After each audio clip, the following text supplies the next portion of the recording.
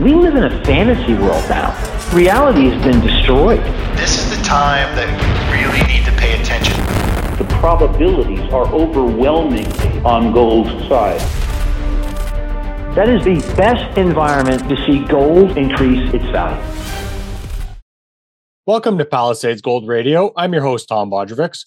Joining me today is Luke Gromen, founder and president of FFTT, or Forest for the Trees. How are you today, Luke? Thanks for joining me. I'm doing great, Tom. How are you today? Excellent.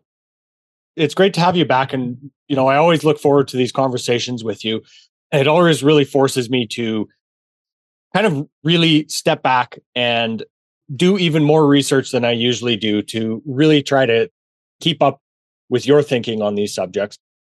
And of course, there's a lot to get to today, but I'd like to start by speaking with you about the size of the US debt at the moment and how that starts to act as a real headwind for the government and the economy. So when we see the size of the federal debt and deficits thrown around, 1 trillion here or 3 trillion there, I think it's really easy to lose perspective on the size and the magnitude of this issue. So considering this, I thought a good way to kind of break it down would be by first speaking about what the size of the deficit is this year and what the next 12 months looks like for debt refinancing. So the deficit is so far on a fiscal year basis. They just reported the fiscal first quarter number. It was, I think, a $509 billion deficit in the fiscal first quarter. So if you just straight lined that, which you really can't because you're going to have some seasonality, but you're going to be, 1.7 to $2.1 trillion is probably the right way to think about it. Once you factor in some of the seasonality, that works out to, I think 7% of GDP. To me, the size of the debt is less interesting than, while problematic, it's less interesting than the makeup of the deficit, which is to say, if you look at the entitlement current spend, which will be, 3.2 or $3.3 trillion this year, or roughly 70 to 75% of receipts, if we don't have a recession, which I don't think we will. And then the interest, which on a gross basis should easily be $1.1 trillion this year, maybe $1.2 trillion, again, depending on if they cut rates or not. Could be higher if they don't. You're looking at entitlement paygoes, which are just the interest portion of the off-balance sheet debt liabilities of the United States government. And the gross interest, those two items, your true interest expense is how we call them, will be around 100%, maybe a little bit more than 100% of tax receipts. Mm-hmm. In plain English, that means the United States government cannot pay those out of receipts. They cannot pay their interest expense out of receipts. They have to borrow the money to pay their true interest expense. That's a debt crisis. Once you're borrowing the money to pay the interest, you're done. You're done. And so to me, the biggest variant perception as we enter 2024 is exactly how acute the problem is. People think we have time. We don't. Mm-hmm. Another way of looking at it that we looked at is the something that was introduced to us by somebody else. I'm trying to think. I apologize. Their name is escaping me. I'll think of it in a bit. But the point is this: the U.S. insolvency ratio, which is just gross interest divided by tax receipts. It's at nearly 25%. It's likely to be almost 30% by the end of this year if they don't cut rates. It's the highest since late 1984. And once you get above 30%, you start to have some serious problems. So there is the acuity of the stuff you cannot cut is far greater than is generally appreciated right now. And I think that, to me, is the most important way to frame, because the debt, 34 trillion, 35 trillion, who knows? I mean, and if it's 0%, same as cash debt, who cares? 5% Fed funds rate, it starts to matter a whole lot, and a whole lot faster. And we're seeing the acuity of the problem in these two metrics I talked about, true interest expense to receipts and the insolvency ratio. Mm-hmm. No, look, it really just seems like, unfortunately, we talk about the debt so often, and it almost, again, kind of loses this focus, loses this profound nature of what we're facing here. You and I have talked about the situation of fiscal dominance, which has been introduced. But you said something there that really actually surprised me. And I think you're one of the only people I've heard say that, is that I thought you said that we're not going to be facing a recession this year. No, I don't think we will. And why is that? Because if we have a recession, you will see a recession. Having a sustained recession for 2 quarters implies that Powell and Yellen stand aside as the Treasury market crashes, basically. What we saw in 3Q23, where we saw the 10-year Treasury bond fall almost 20% in a single quarter, we were starting to get an incipient interest spike bond crisis that was stopped by the Fed jawboning rates down, the Fed starting to pivot on rates, and most importantly, Yellen shifting issuance from the long end to the short end so that she could effectively tap the reverse repo in the bill market as a new version of what Powell did in 4Q19 of not QE. It's not QE because they're not buying at the long end. They're just buying bills, whatever. It's a dollar liquidity injection. The dollar fell sharply in the fourth quarter. That bought them time. A recession, because of the policies of the last 20 years, a recession being sustained, to define a recession, will require the Treasury market to crash. And they're not going to let the Treasury market crash. And if we have a recession and Treasury yields spike from 4 to 6 or 7, and now you get into an interest rate spike, can we have a recession? Yes. That would require basically a bond market crash, a Treasury market crash that defunds the United States government. It's just not going to happen, in my view. And that's why I say we're not going to have a recession. Mm-hmm. Yeah, it's really interesting to look at it from that perspective and consider it from there. Is that really, as you call it, the mother of all worst case scenarios for the Fed at this point? Is what the mother of all worst case scenarios? Letting a Treasury market crash. Well, they can stop at any time they want. The Fed's policy choice is not hard landing or soft landing. The Fed's policy choice is hard landing in the bond market or hard landing in the dollar. And we go back 4 years to the repo rate spike. Powell could have stood aside. Fine. Let repo go to 10 to 12, 8 to 10, wherever it was. Let the government issue its next round of next quarter's worth of treasuries at 10% plus, right? Because the repo was where there's a lot of funding taking place of those auctions.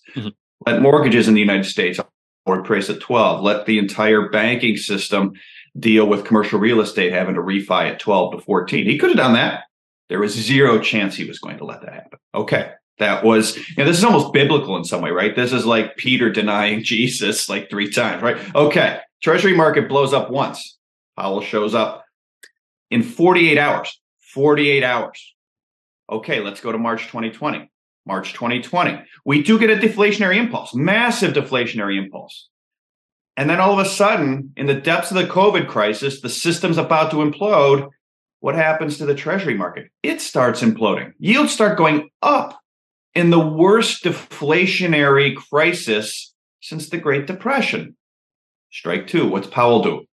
24, 36 hours? Maybe it was 72 hours this time. $600 billion a week in QE. Strike 2. We go on the flip side of the liquidity bonanza of 2020, 2021. We go to 2022. I'm going to tighten. Okay, they tighten, and what happens in September 2022? You get the Treasury market dysfunctioning. You start getting these massive tails in Treasury bond auctions. You get the UK gilt market blows up. And then in October of that year, Yellen meets with all of the US's foreign creditors and allies in Washington at the IMF meeting. Bloomberg says the number one topic of discussion is the dollar. The creditors are saying you have to get the dollar down. And lo and behold, Yellen completely offsets all of Powell's QT, more than 100% offsets QT with the rundown of the TGA, the Treasury General Account. Yellen injects liquidity this time. So it's not Powell, but it's one of the two of them acting to save the Treasury market. Because again, foreign creditors, the conversation probably went something like this. You got to get the dollar down. Yellen, hey, remember what Treasury Secretary Connolly said? The dollar is our currency, but it's your problem. And that's fine. When Connolly said it, the United States net international investment position was positive 10% of GDP. We had 10% of our GDP more in foreigners than they had of ours. Now it's negative 65%.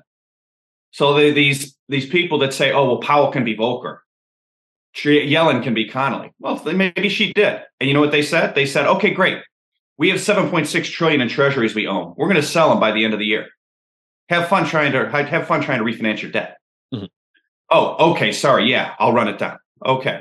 So that's strike three. Now we've had Powell twice, Yellen once, immediately reacting to Treasury market dysfunction. Yellen took a little longer. It was maybe 3-4 weeks. Mm-hmm.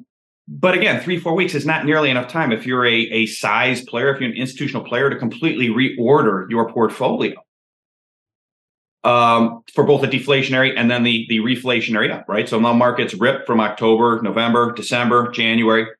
We go to March 2023. Treasury, banking has a problem. It's not a banking problem. It's a Treasury problem. They're upside down in their treasuries, and now they need to sell them. Well, if they sell them, what happens? Treasury yields up in that crisis. What does Powell do?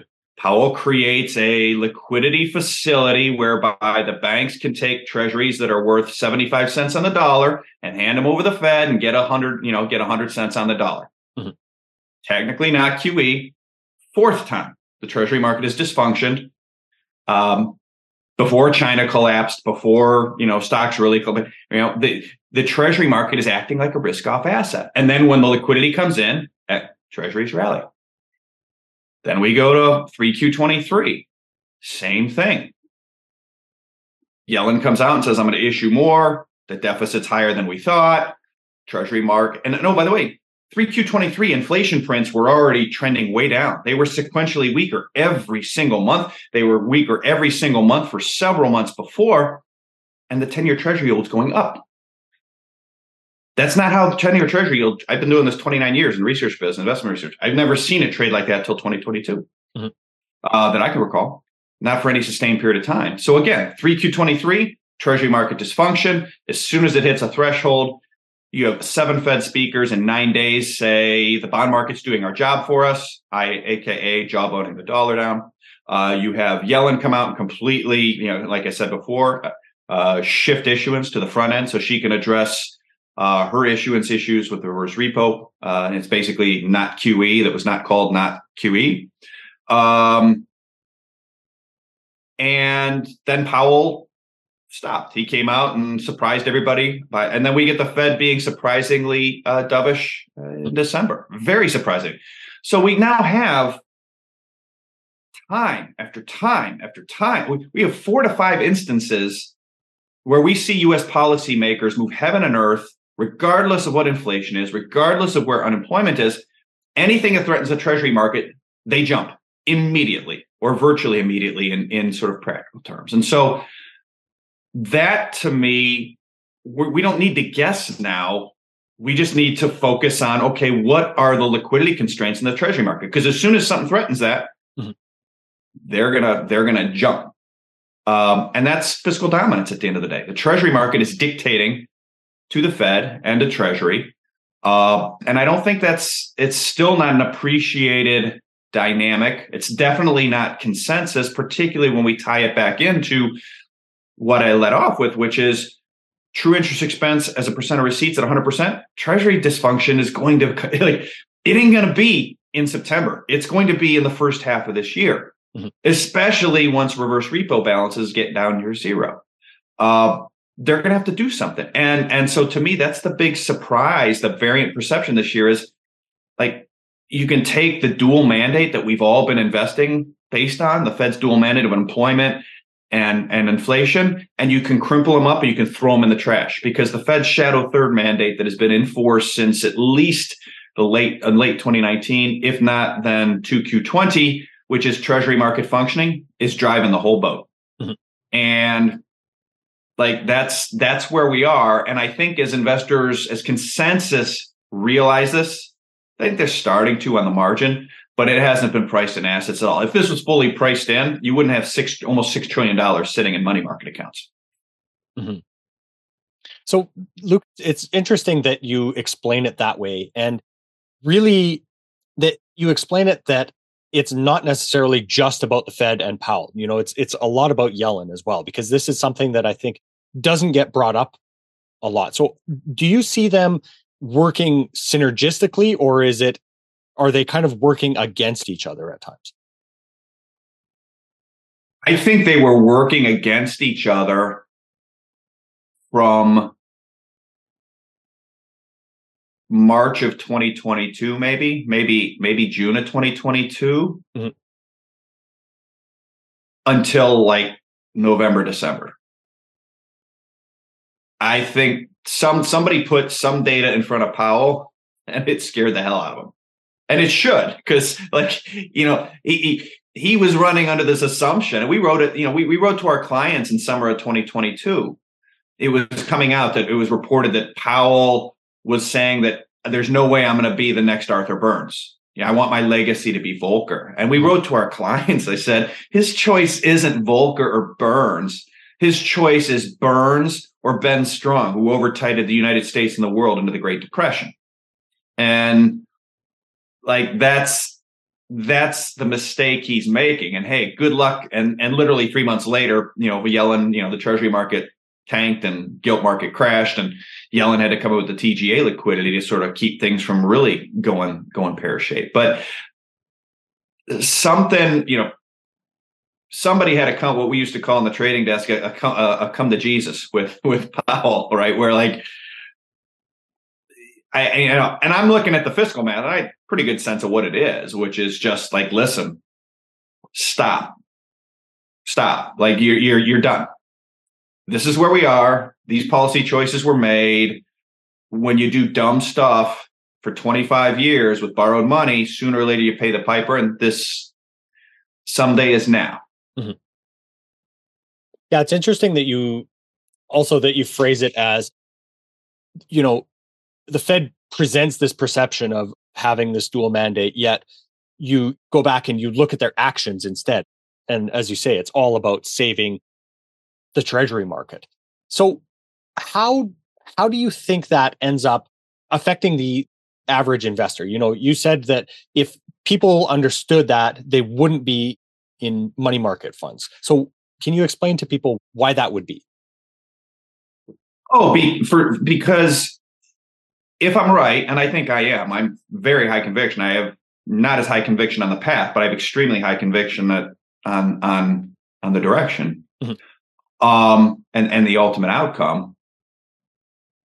You can't own long-term debt. Long-term debt's going to get inflated away, and it'll probably continue to happen in waves. Because, by the way, that has begun happening. It began happening several years ago. But you're going to have a situation where I think it's $150 trillion global bond market.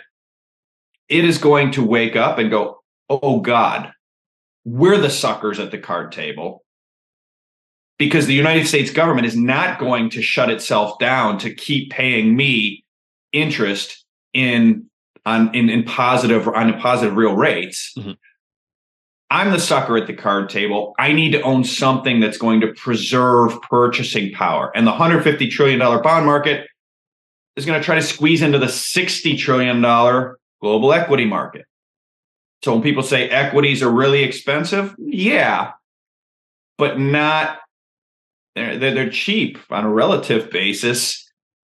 if you think the U.S. government is not going to allow itself to be defunded by the bond market, which I think is very, very, nothing's guaranteed, but boy, it's a pretty good bet that the U.S. government is not going to allow itself to be defunded by the bond market, in which case, okay, now you have $150 trillion in bonds going, uh-oh, I need something that better preserves my purchasing power. Equities is the easiest and most liquid.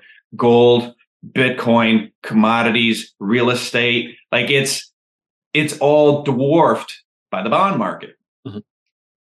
And the more the bond market figures this out, the more upward pressure you're getting on rates, and the faster this will happen. And so there's this view that, oh, well, it'll be linear. No, it's not. This stuff's never linear. It's going to be like little by little and then all at once. Tipping point. And the all at once will just be, you'll be able to see it because the Fed's balance sheet will go 7 trillion. Oh, we're done with QT, which, oh, by the way, they're already talking about slowing QT so that we don't have to stop it all at once. Lori Logan said that last week.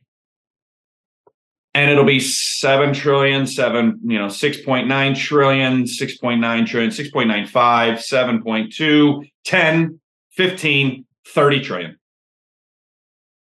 And some version, I don't know if those are the right numbers, but that I want to be a bit hyperbolic. When the bond market sort of figures out it's the sucker at the card table, given the fist, it's not going to figure it out linearly. It's going to figure out a little, and it's going to be like, oh God.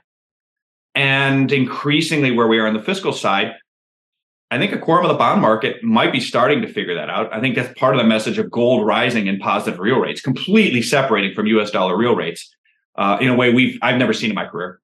Mm-hmm. Certainly hasn't happened in at least 20 years. And I think gold's giving you the warning in 2022. When gold separated from US real rates in late 2022, gold was just saying they're done. Mm-hmm. And that's just the very little start of the bond market going, you know what? I'm gonna buy a little gold. I'm gonna take some of my long-term bond allocation, buy some gold. Same thing with Bitcoin. Like, why is Bitcoin at 41,000, 42,000 with, yes, the ETF, yeah. But it's the last functioning smoke alarm of what I just described. It's just forward looking and going, all right. A bet on bonds is a bet that the United States government is going to slash entitlements and defense in an election year and cede Eurasia to Russia and China instead of printing the money. And I think it's a foolish bet over time. I mean, in any short-term period could happen, sure. On a sustained basis, it's a foolish bet, in my opinion. Mm-hmm. So, Luke, I want to go back to something you were saying about Powell really turning a lot more dovish in the later part of November than he was for, let's say, the last year here. Do you think he was really reacting to something acute? Or is it possible that, this was kind of building up and he was reacting, or he was finally, kind of acknowledging something that was put in front of him before that? Gun to my head, I don't know. Gun to my head, I don't think he was necessarily reacting to anything acute. I think there's a distinct possibility that what he was reacting to was that Biden and Xi agreed to weaken the dollar in San Francisco. Mm-hmm. And Yellen sat down and said, listen, our president just agreed with China to weaken the dollar. Here were the terms of it. You're done. Get out of the way. And that, to me, is, I think, I don't know why he got so dovish so fast. Mm-hmm. That, to me, is actually the most likely scenario versus, you can see the interest stuff happening, but, he'd been playing tough guy on this stuff before. I think that might be what changed. Mm-hmm. So let's talk a little bit more about what happened, as part of that meeting between Xi and Biden, and what you think the outcomes are, as you wrote kind of mid-December as well, actually. I think that coming into that meeting, the strong dollar was a problem for both China and the United States. Mm-hmm. And I think some sort of deal may have been agreed to where the dollar is weakened and China gets the ability to buy oil from the Saudis in yuan. Recall that shortly after that meeting, less than a week after the Biden-Xi meeting, it was announced that the China and Saudi had agreed to a yuan swap, yuan currency swap. And if you're Saudi, why do you need a yuan currency swap? Number one. Number two, where are you going to earn the yuan to pay back any yuan borrowed under the yuan swap? Well, guess what? Probably selling oil. I think that was, again, I don't know anything. I'm not an insider on the political side. I'm watching what the dollar did. I'm watching what the yuan did, which was strengthened meaningfully against the dollar after that meeting. The dollar weakened after that meeting. The U.S. needed a weaker dollar because a weaker dollar, all else equal, makes the Treasury market function, stop dysfunctioning. Dollar went from 107 to 101, 102, and look, Treasury market found its feet. It was accompanied by a reduction in duration issuance, pushed into bills like we just talked about, but weaker dollar, all else equal, takes the pressure off of foreign selling and actually can maybe, if it gets weak enough, induce some foreign buying of treasuries. So that's good for the U.S. A weaker dollar helps China, right? That helps stabilize the yuan. They want that as well. The problem for China on that is that if oil's only priced in dollars and the dollar weakens, their oil bill goes up. Their dollar outflows just simply change from debt to oil dollar outflows. So the quid pro quo needs to be, that's fine, we'll help you weaken the dollar, but we need to be able to address this structural weakness, which is if oil's only priced in dollars and the dollar goes down, which helps us on one hand, it's going to hurt us on the oil import side, and that's unacceptable to us. And that's why I think the yuan swap with the Saudis 5 days after Xi and Biden met in San Francisco was so interesting and so important. And I think some of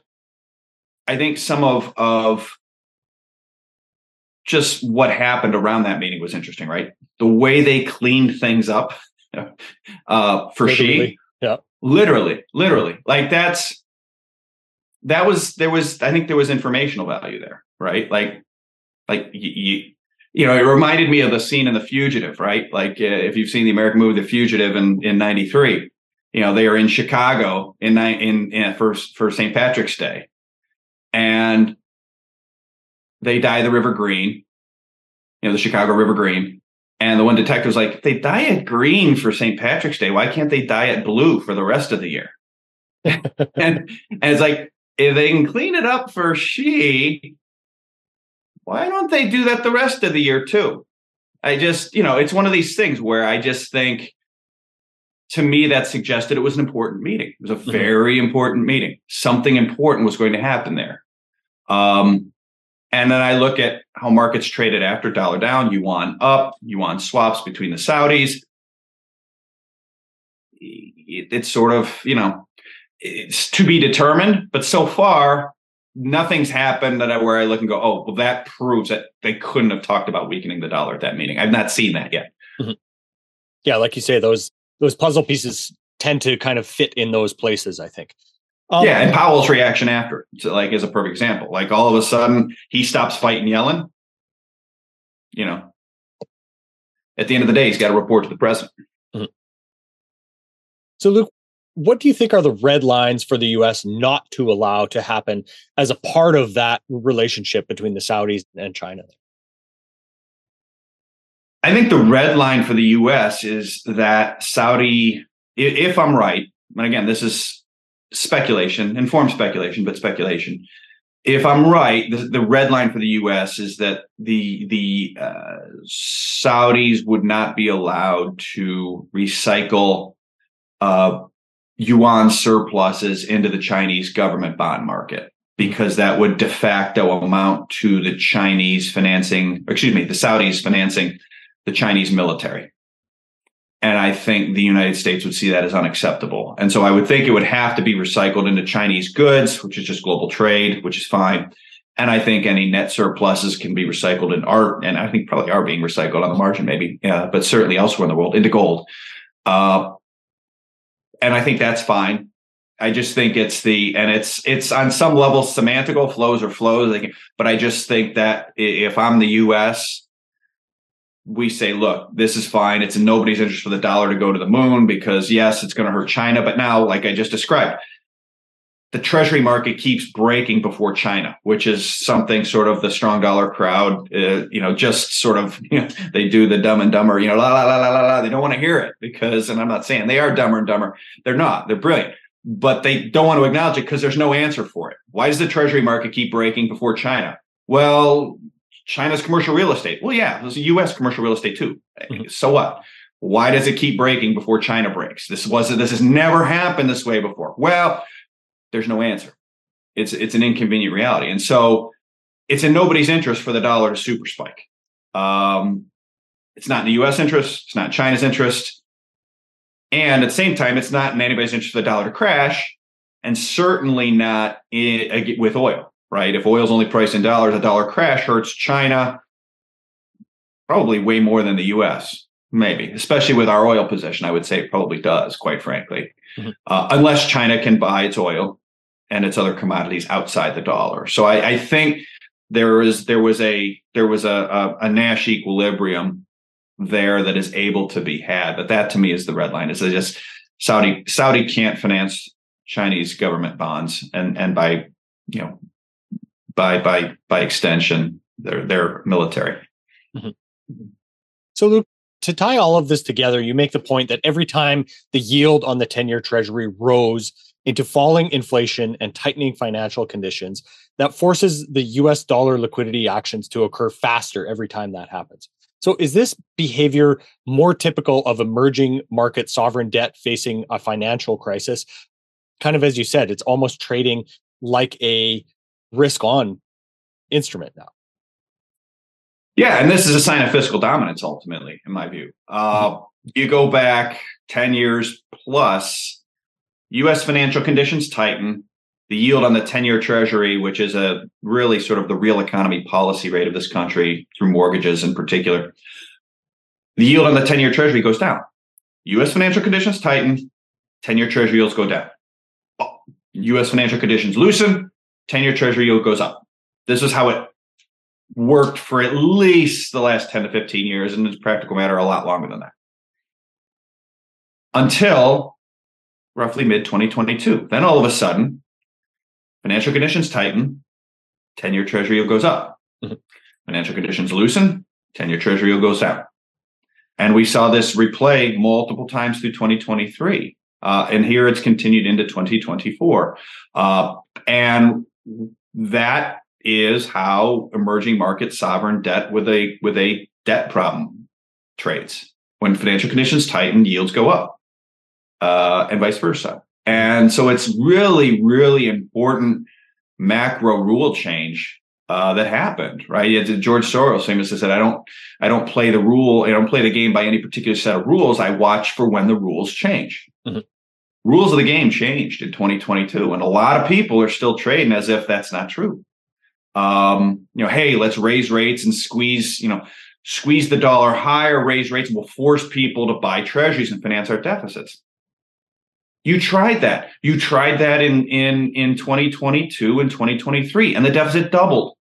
It doubled from 1 trillion to 2 trillion. And in September of 2023, you had all these Washington economists going, why did the deficit double? That's really, really surprising with full employment. Their models were wrong. That's why. It's because deficit, you take down tax receipts from stock prices not rising by a certain percent every year through the link to stock options and incentive comp, and you double interest. Like the rules are different with the GDP at 120%. The rules are different when you're running a 7% of GDP deficit with unemployment at 3.5%. Mm-hmm. The rules are different, and that's ultimately when you see the 10-year Treasury yield rise when financial conditions tighten and loosen and fall when they loosen. It's fiscal dominance. And it all goes back to the first point I made, which is true interest expense is right around 100% of receipts. You're done.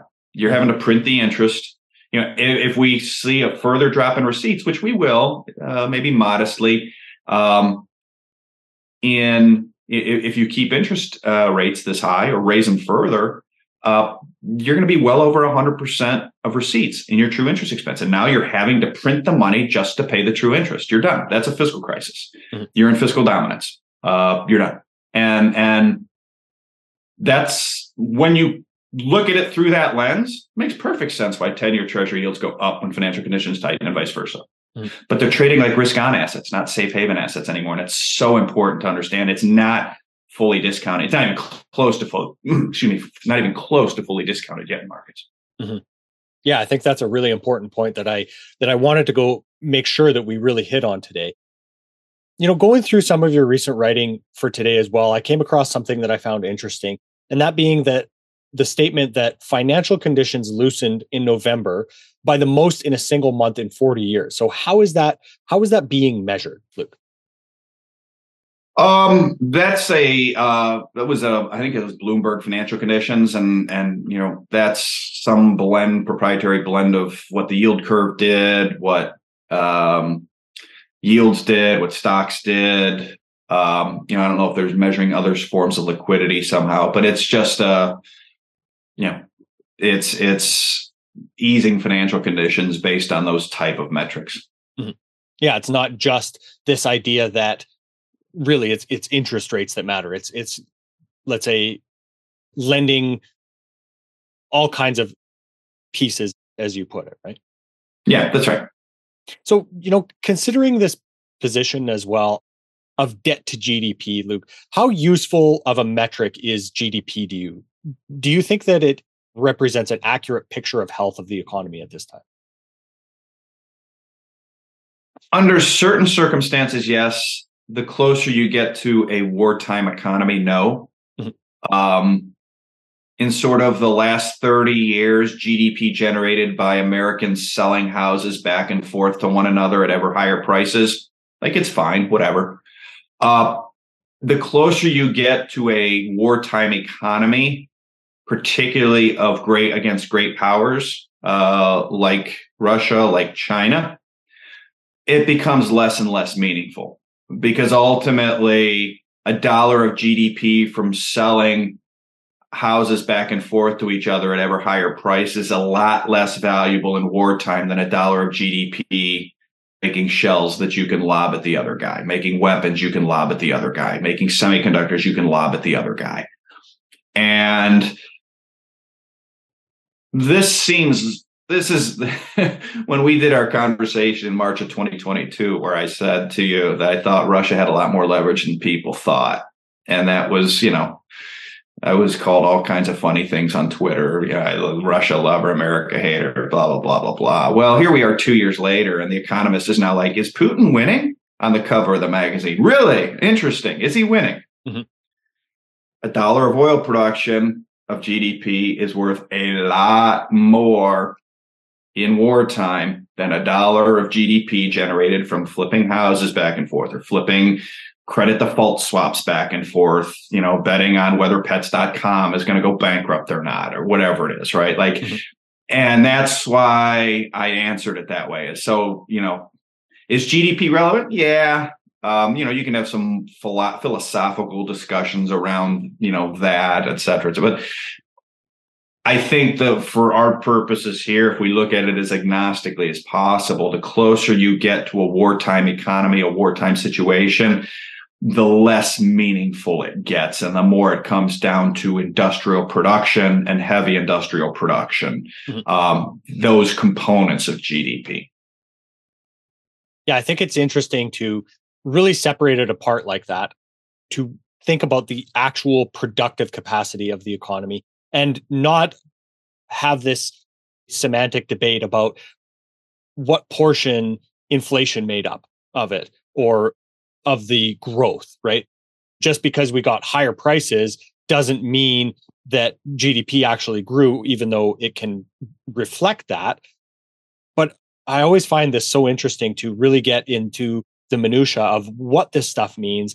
And as you put it, kind of backing out and understanding producing oil, producing energy is a hell of a lot more valuable than selling the same house back and forth 3 times for incrementally higher costs.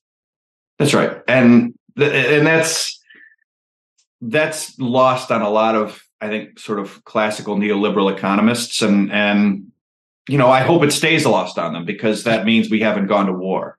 That's a good point. They are going to be, we go to wartime, you can take anything those economists say and throw it in the trash, because everything they say is going to be useless.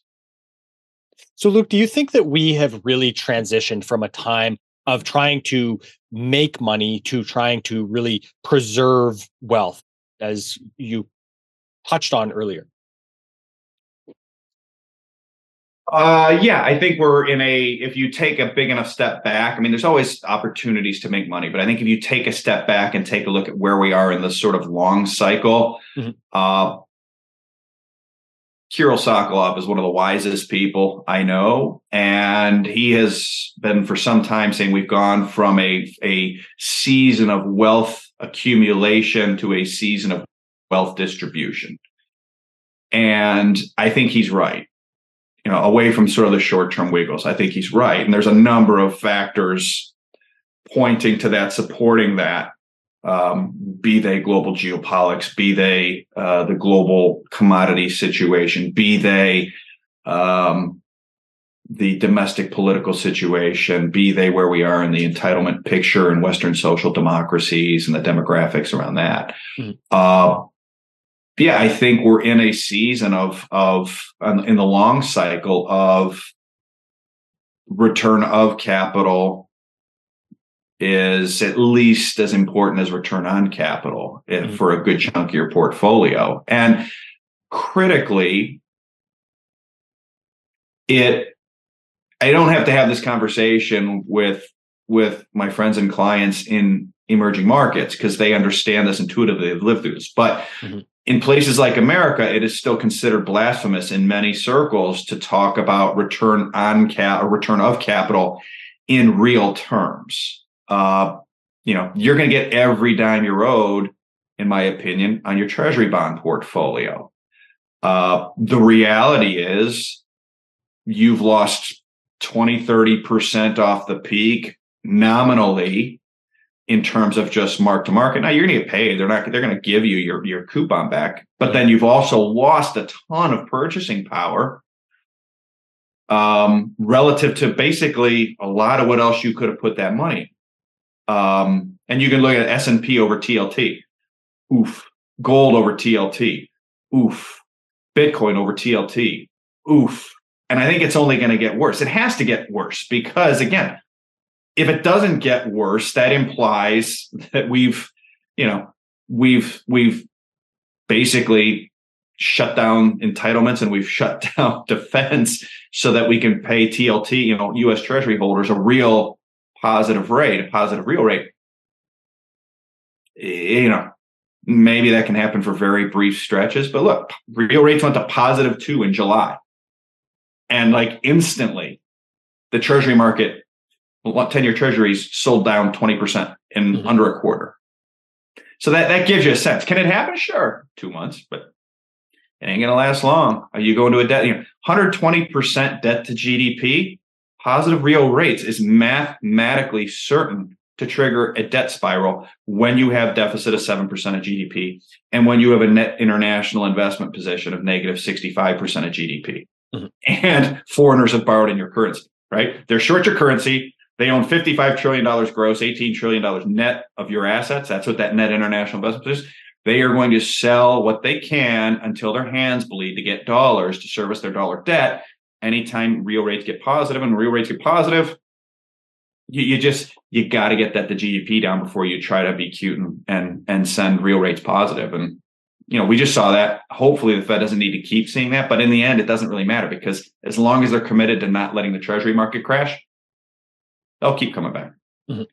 And I think going back to my comment earlier about really understanding the actual actions versus what we would like to see happen, or what, let's say, the responsible thing would be to have happen. I don't think you'll ever see entitlements get cut or defense get cut in favor of just making sure that the Treasury market is serviced at a proper value of what was originally borrowed, right? No, and certainly not in an election year in the United States, right? So even if we say, okay, maybe it will happen at some point, it ain't going to be 2024. Like there is zero chance that it happens in 2024 legislatively. There, you get a new pandemic and like the boomers are suffer most from it. Okay, well, there's two ways to stop paying entitlements. One is cutting the entitlements, and one is, boomers pass on. That's not what I'm hoping for. I'm also, and I try to be as objective an analyst as I can be, and objectively, mathematically, the accounting on that would be reducing entitlement spending. Mm-hmm. So, Luke, exactly in that point of being very objective, you list gold and Bitcoin as both great ways of preserving capital. Do you see one over the other, fitting certain parameters that you're trying to achieve versus the other, or do you see them as both, very similar in a lot of ways? I think their features are similar in a lot of ways.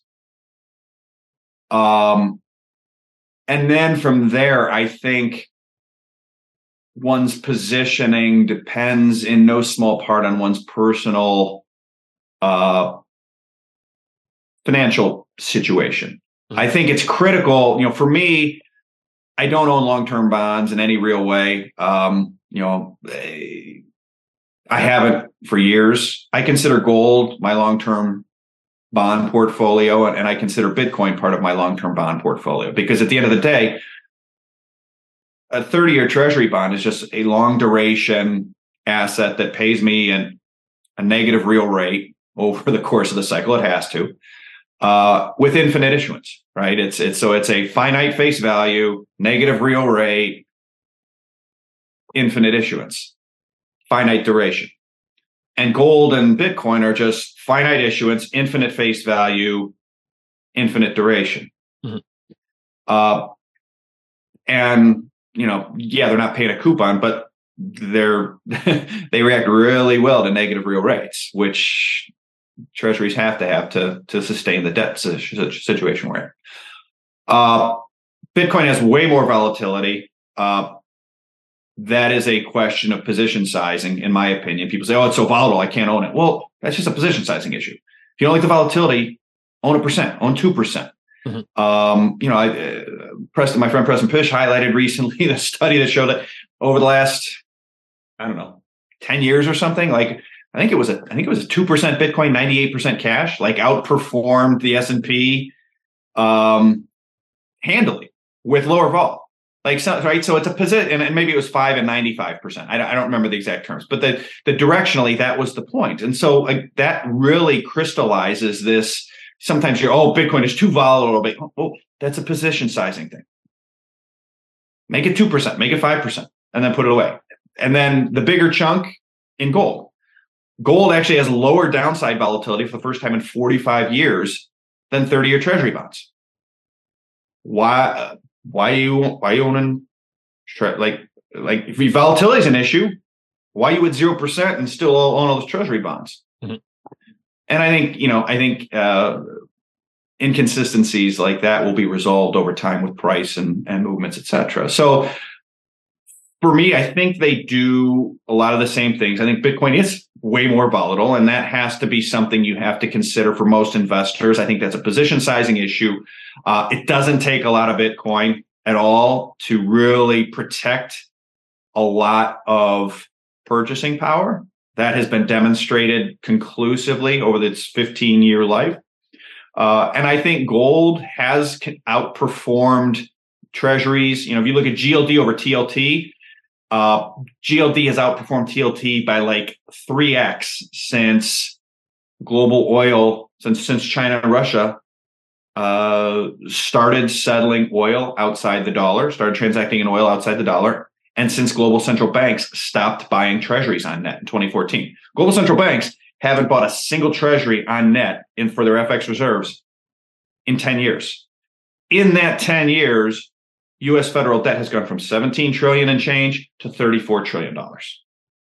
That 17 trillion has been plugged to the banks, to the Fed, to pensions, to money market funds, to U.S. retail.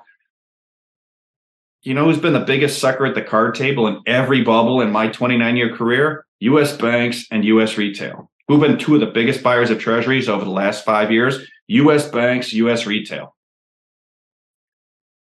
The bubbles in treasuries. And if the bubbles in treasuries, it bubbles in the dollar. And if the bubbles in the dollar, it bubbles in fiat currencies. And if the bubbles in fiat currencies, you need to have some exposure to gold, and you need to have some exposure to Bitcoin. And not a lot of people have the appropriate levels of exposure, if they have any at all. Mm-hmm. Yeah, it's interesting, again, to step back and to consider it from that perspective of, where that bubble might be, and then what the appropriate steps would be to counteract that. Luke, you and I have spoken at length before about energy and especially oil. So if we're considering that the US doesn't go into recession this year, and assuming you're right about that, what does that look like for the rest of the world? And downstream of that, what does that mean for oil demand this year? I think oil demand will positively surprise this year and next year and the year after and the year after. I think we're in very early days of, I shouldn't take that too many years after, but I think for this year and the next several years, we'll say. Mm-hmm. One of the big revelations of 2022 and 3 is if you look at these alternative energy stocks companies, and in particular, wind, solar, EV, and it jumps off the page, they make sense at 0%. They might make sense at 2%. They don't make sense at positive real rates. They don't. You can't make the math work. Mm-hmm. Not without some sort of gigantic government subsidy.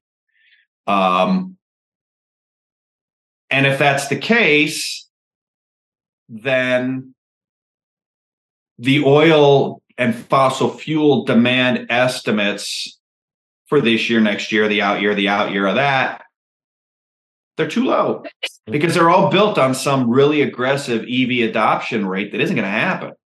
Last week, Hertz came out, right? I think Hertz is, if not then one of the biggest rental car companies in the U.S.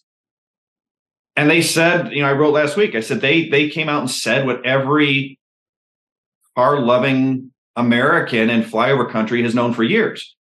The operating costs are enormous on these things. They're selling 20,000 EVs, and they're taking a $245 million charge, a write-down to equity, to write off the depreciation hit from these cars. And they're switching to gasoline. I am a fan of the environment. I'm not bashing the environment. I'm a realist.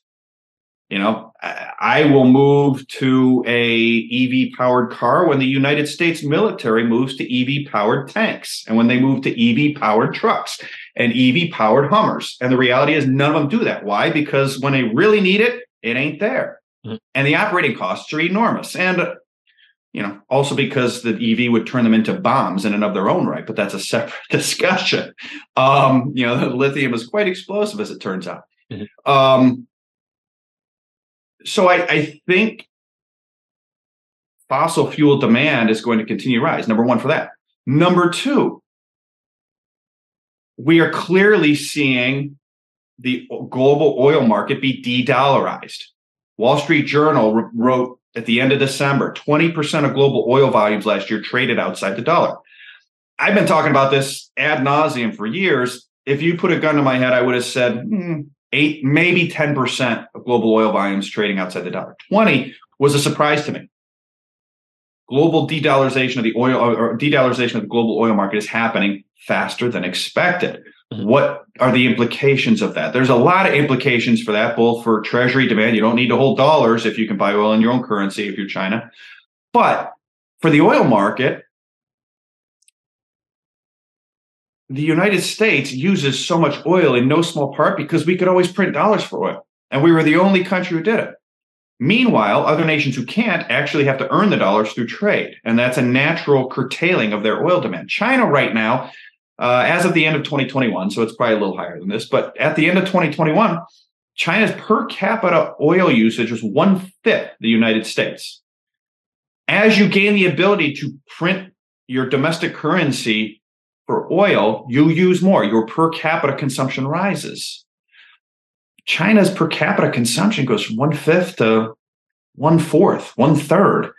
The amount of oil demand is enormous. India is at 1/15.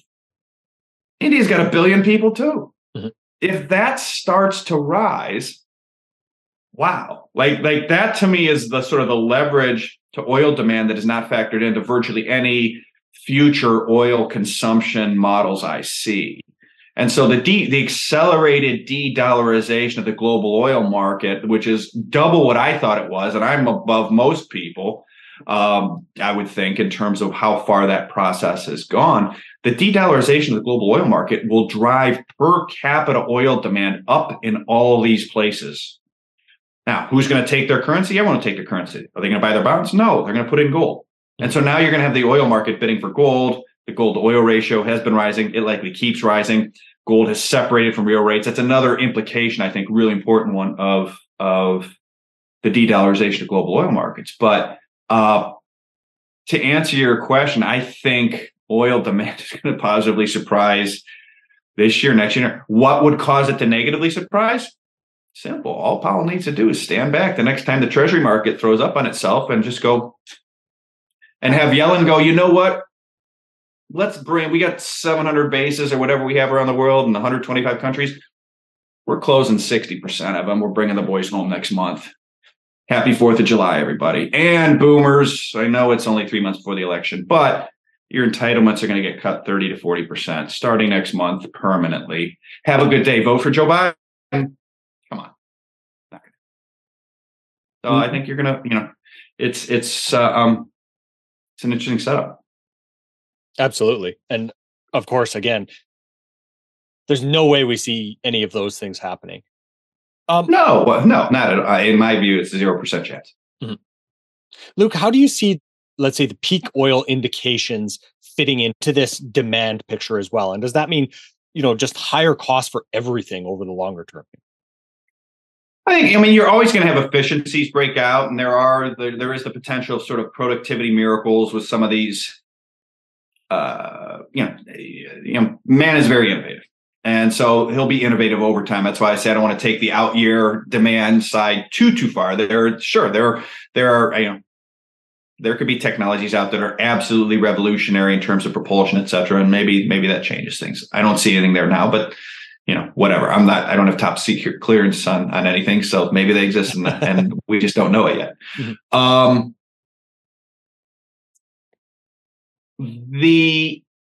We're not running out of oil. It's just the cheapest stuff is declining, basically. So it's a peak cheap oil problem. I still think that's an issue.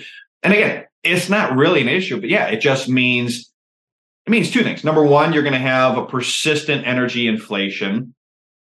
And even that's not a problem. That by the way, that incentivizes you to shift to EVs. Look, the EV discussion for me would be very different. I would not be nearly so bold and strong to say I'll switch EV when the U.S. military switches to EV. Look, if gasoline was $20 a gallon, I'd be like, well, I'll switch a little sooner. Mm-hmm. The problem isn't the availability of the oil. The problem is the price of the availability of the oil needed to keep the supply of oil growing relative to what that price will do to the bond market.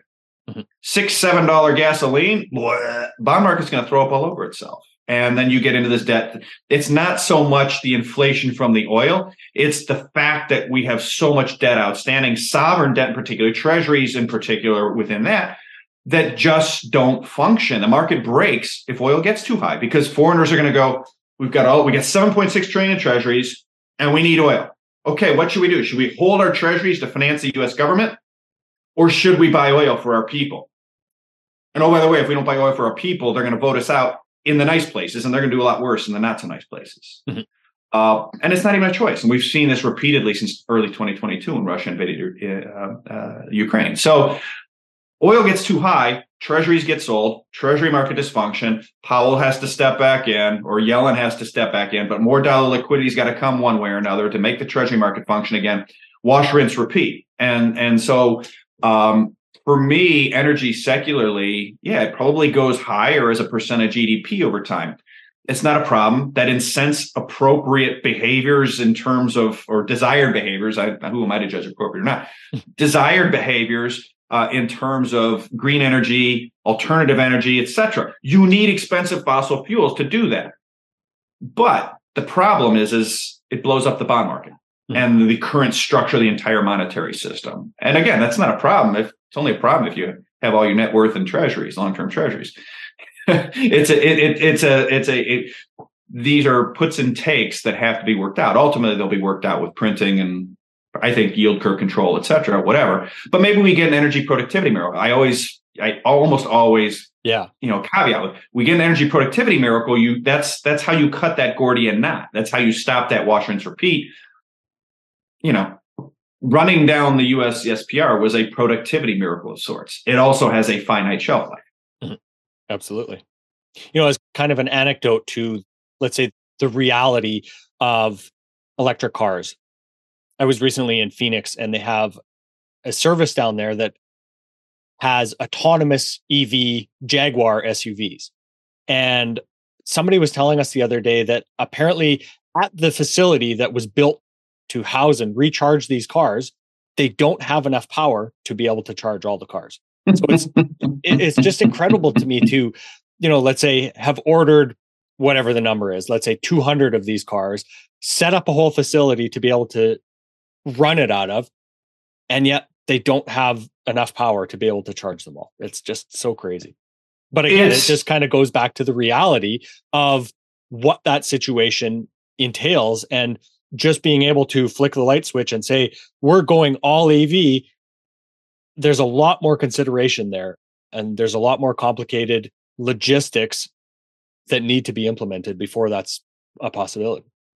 I had a conversation with a congressperson, a state congressperson in a U.S. Western state that said we are mandated to have our EV penetration rate at X percent by 2028 or something. Mm-hmm.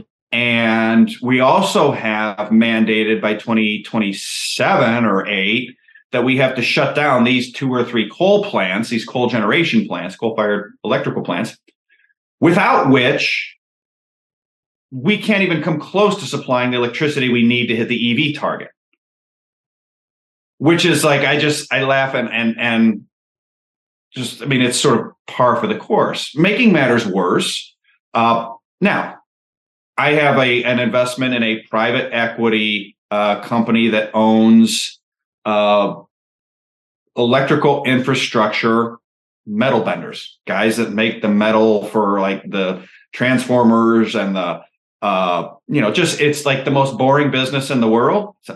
And it's wonderful because like it's cost plus, because once the utility buyers aren't going to take career risk by buying from some new price cheap supplier. It's like if you're approved, you buy, and if copper goes up and copper doubles, they double the price and they add their margin and they send it through. And like what I'm hearing, number one, transformers are out 2 years. You can't get a transformer for 2 years, right? So now we're at 2026. Like number two, Doomberg, my friend Doomberg highlighted last year, the current design of transformers within the United States infrastructure are designed to cycle. So during peak usage, they're designed to get hot, and there's an engineering component to how hot they can get, still all this stuff. And then at night, when everyone goes to bed, they cool down, and that allows them to sort of extend their useful life to up to 30 years. Doomberg highlighted, well, guess what? We're all going to plug in our EVs at night. That's the plan. That's the grand plan. When you do that, you shorten the useful life of these transformers from 30 years to 3 years. because they never have a chance to cool down. I could not be happier being a shareholder of this private equity company. They are like giddy because they see nothing but open field running. The politicians who are, virtue signaling this stuff, they really should hire some engineers to tell them like, hey, hello, McFly, work backwards. This is like, it's not going to work. I mean, but that's why I say, like, there's always a bull market somewhere. Like, there's always like electrical infrastructure in the United States, to me, is just like, and you're seeing it now, right? Alberta. Hey, it's cold in Canada in January. Please shut down all your electronics. Really? So you're surprised that it's cold in Alberta, Canada in January? Are you kidding me? But it's colder than it's ever been. No, it's not. No, it's not. It's been that cold before in Alberta. It was that cold like 5 years ago in Ohio. Stop. You had crappy planning. There's so much demand for electrical infrastructure. It's unbelievable. But it's like, it also tells like, I'm not going to switch to electric. I remember when we had that cold game, Packers against the Vikings in 2008. And they were telling the Packers fans, don't only bring your tickets on your phone to the game because your battery dies super fast in the cold.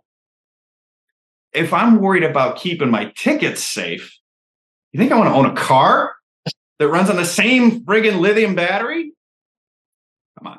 Like fine. But I would never have two of them. Maybe I'd have one for running around town. I wouldn't have two. There's no way. Not and again, the grid isn't even close to ready to hitting these targets. The amount of investment that has to take place in the grid is unbelievable opportunity over the next 5, 10, 15 years. I mean, like I said, these electrical infrastructure, manufacturers, they are like children on Christmas. It's unbelievable. Yeah. Well, I mean, just from your example, their demand curve just went up by 10x. That's incredible, right? Oh, it's unbelievable. Yeah, and a lot of this stuff ain't made in America anymore. Of course.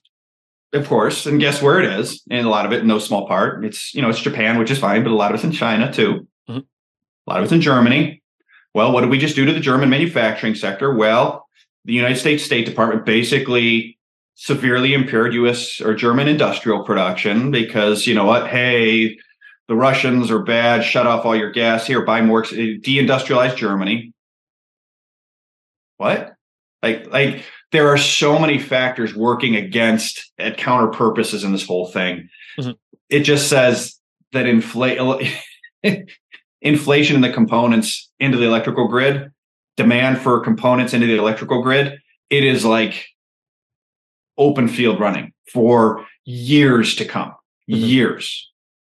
And again, I mean, you said it great earlier where you said, I don't hate the environment. It's terrible that we have to have all these caveats all the time.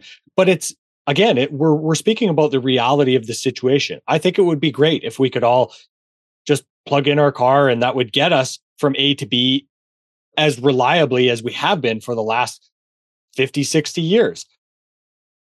That would be a great thing. But to your point, we're not only looking at, let's say, all of the minerals that have to be mined to produce the batteries, to produce this technology for the EVs. We also need a hell of a lot of metal, copper, iron ore, all of this stuff to be able to produce just the infrastructure needed to charge all those EVs as well. Yeah, I mean, look, I've got 43 solar panels on my roof. I've had them there since 2010. I know what I paid for them. I have a solar meter right on my house. I can see how much electricity they've generated. I'm in Cleveland, Ohio. I'm not in a sweet spot for this stuff.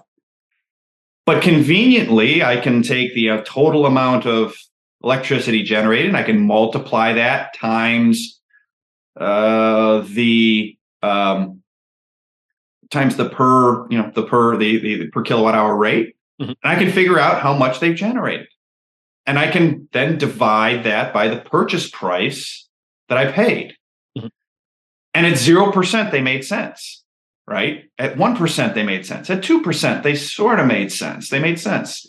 3%, 4%, I'm underwater. I've been better off buying bonds. 5%, I'm better off having my money in cash. And so, I think a really underappreciated dynamic of the Fed raising rates with Powell 5.25. If rates were 5.25 in 2010 when I put these things in, I never would have put them in. I'd have put the money in the bank and made 5%. Yeah. And just paid the difference in inflation, in energy costs out of the bank. So, and these things have useful life. Maybe they're 50 years, maybe they're 30 years. They're not really sure, but like I'm 15 years in. But it highlights this point of you raise rates. These things are not, a lot of these technologies are not economic at 5% rates. And okay, how do I play that? Oh, what's really good for uranium and it's really good for oil. It's really, I mean, that's it. I think we're seeing, this uranium squeeze we're seeing. I wasn't aggressive enough about it. I've written positively about uranium in the past, not as frequently or as aggressively as I nearly should have in hindsight, of course, but it makes perfect sense that it's happening. You take rates to 5, prospective EV production or alternative energy production, is going to be lower than you think. So, Luke, let me ask you, have the panels actually paid for themselves yet? Oh, not even close. They'll pay for themselves. Well, right. Like, and you're almost 14 years in at this point? 14. Yeah. Well, 14 years in. Yeah. They will. I think my total payback period, now the math isn't straight clear because there were photovoltaic, there were solar panel credits that I basically securitized and sold to the solar installer or solar company that you could arguably need to net against the purchase price. And if you do that, plus I'll come close to probably covering my purchase price if electricity prices don't rise a lot. That's a bit of the wild card. Is gun to my head, when I put them in, I would have thought that electric prices would have risen more than they have in the intervening time. Part of that has been that we have a ton of trapped shale here, basically, that you can't get to market. So gas is really cheap for the electric companies here and to generate with. And so that's kept electric and gas costs like really low in my part of the country in America. So that could change. Some of that payback period is a function of what electricity prices do, but all else equal, I'll come close to breaking even in probably 30 years, which is fine if you're going to live in a house for 30 years. Who lives in a house for 30 years? Nobody, except me, apparently. Well, in this hypothetical situation, except you, apparently. And then, once you've finally broken even, hopefully you don't have to replace them at that point and, start the cycle all over again. Yeah. People say, well, isn't it nice being off the grid? I'm like, oh, I'm not off the grid. Are you kidding me? Yeah. Like there's a switch literally that like, as soon as the grid goes down, those things goes down for safety reasons, because if I'm generating electricity and it's going into the grid and the grid's down and there's some linesman up there working on something, he doesn't want a bunch of solar panels pumping the lines full of electricity. So they're all rigged so that they shut down when the grid goes down. Well, can't you rig it so that you're off the grid? Yes. What does that entail? A giant array of lithium-ion batteries. Where do you put those? Well, I'm in Ohio, so I can't put them outside because they barely work when it gets cold or when it gets too hot, both of which happens in Ohio every year. Okay, well, then can't you put them in your house? Yes. Now I'm going to have a conversation. Hey, State Farm, it's Luke. Yeah, I know you're insuring my house. I just put in a big array of lithium-ion batteries. They're going to be like, wait, what? And they go, yeah, your insurance premiums just went up because the risk of something going boom and burning down your whole house just went up quite a bit. And lithium ion fires, as you've probably read in the media, aren't easy to put out. Not at all. When you see these Teslas burning and stuff, some are tragic, but like fire departments, like putting water on it don't make it better. So it's like, there's no free lunch. And that's I think, we've been operating in a lot of ways in an economy where there's been a lot of free lunches, and sort of like one little by little, the free lunches are all winding down, or they're starting to be a little more expensive, sort of all at once. And that might be the biggest takeaway. The whole discussion we just had with the solar panels and the EV, et cetera, it's all a metaphor or an analog for sort of the ending of a lot of different free lunches. Well, Luke, I think that's a great point to kind of wrap up on. I really want to thank you for an excellent and, really, really interesting conversation today, as usual. But is there anything that you'd like to leave our listeners with before we do wrap up here? I think volatility is going to remain sort of higher than usual. Everyone's looking for volatility in stocks. Everyone's going, why is the VIX so low? But I think the volatility is transferred. Look at what bond volatility has been. Look what Treasury volatility has been. Look at what dollar volatility has been. Look at currency volatility. The volatility is now in currencies and bonds and in sovereign bonds. And that to me suggests it's really important to remain unlevered for the average investor. Everything will be fine if you're unlevered and you're diversified. It'll be a little, I think we're all in for a bumpy stretch, but I think that's really going to be key for the average investor is to be diversified and not just against sort of classic economic risks, but volatility in currencies, volatility in bonds, and understand that being unlevered and being diversified are the ways you get around that. Excellent, Luke. And of course, more of your excellent reports are all available at fftt-llc.com. And of course, your excellent Twitter follow at Luke Gromen, Gromen, right? That's right. Yep. Excellent. Luke, thanks so much for your time again today. Absolutely. Thanks for having me on again, Tom. I enjoyed our conversation. Absolutely. This podcast is for general informational purposes only. Nothing on this podcast should be taken as investment advice. Guests on this show are not compensated for their appearance. Listeners are urged to educate themselves and make their own decisions. Do not base any investment decisions on the information contained. To view our full disclaimer, please visit our website.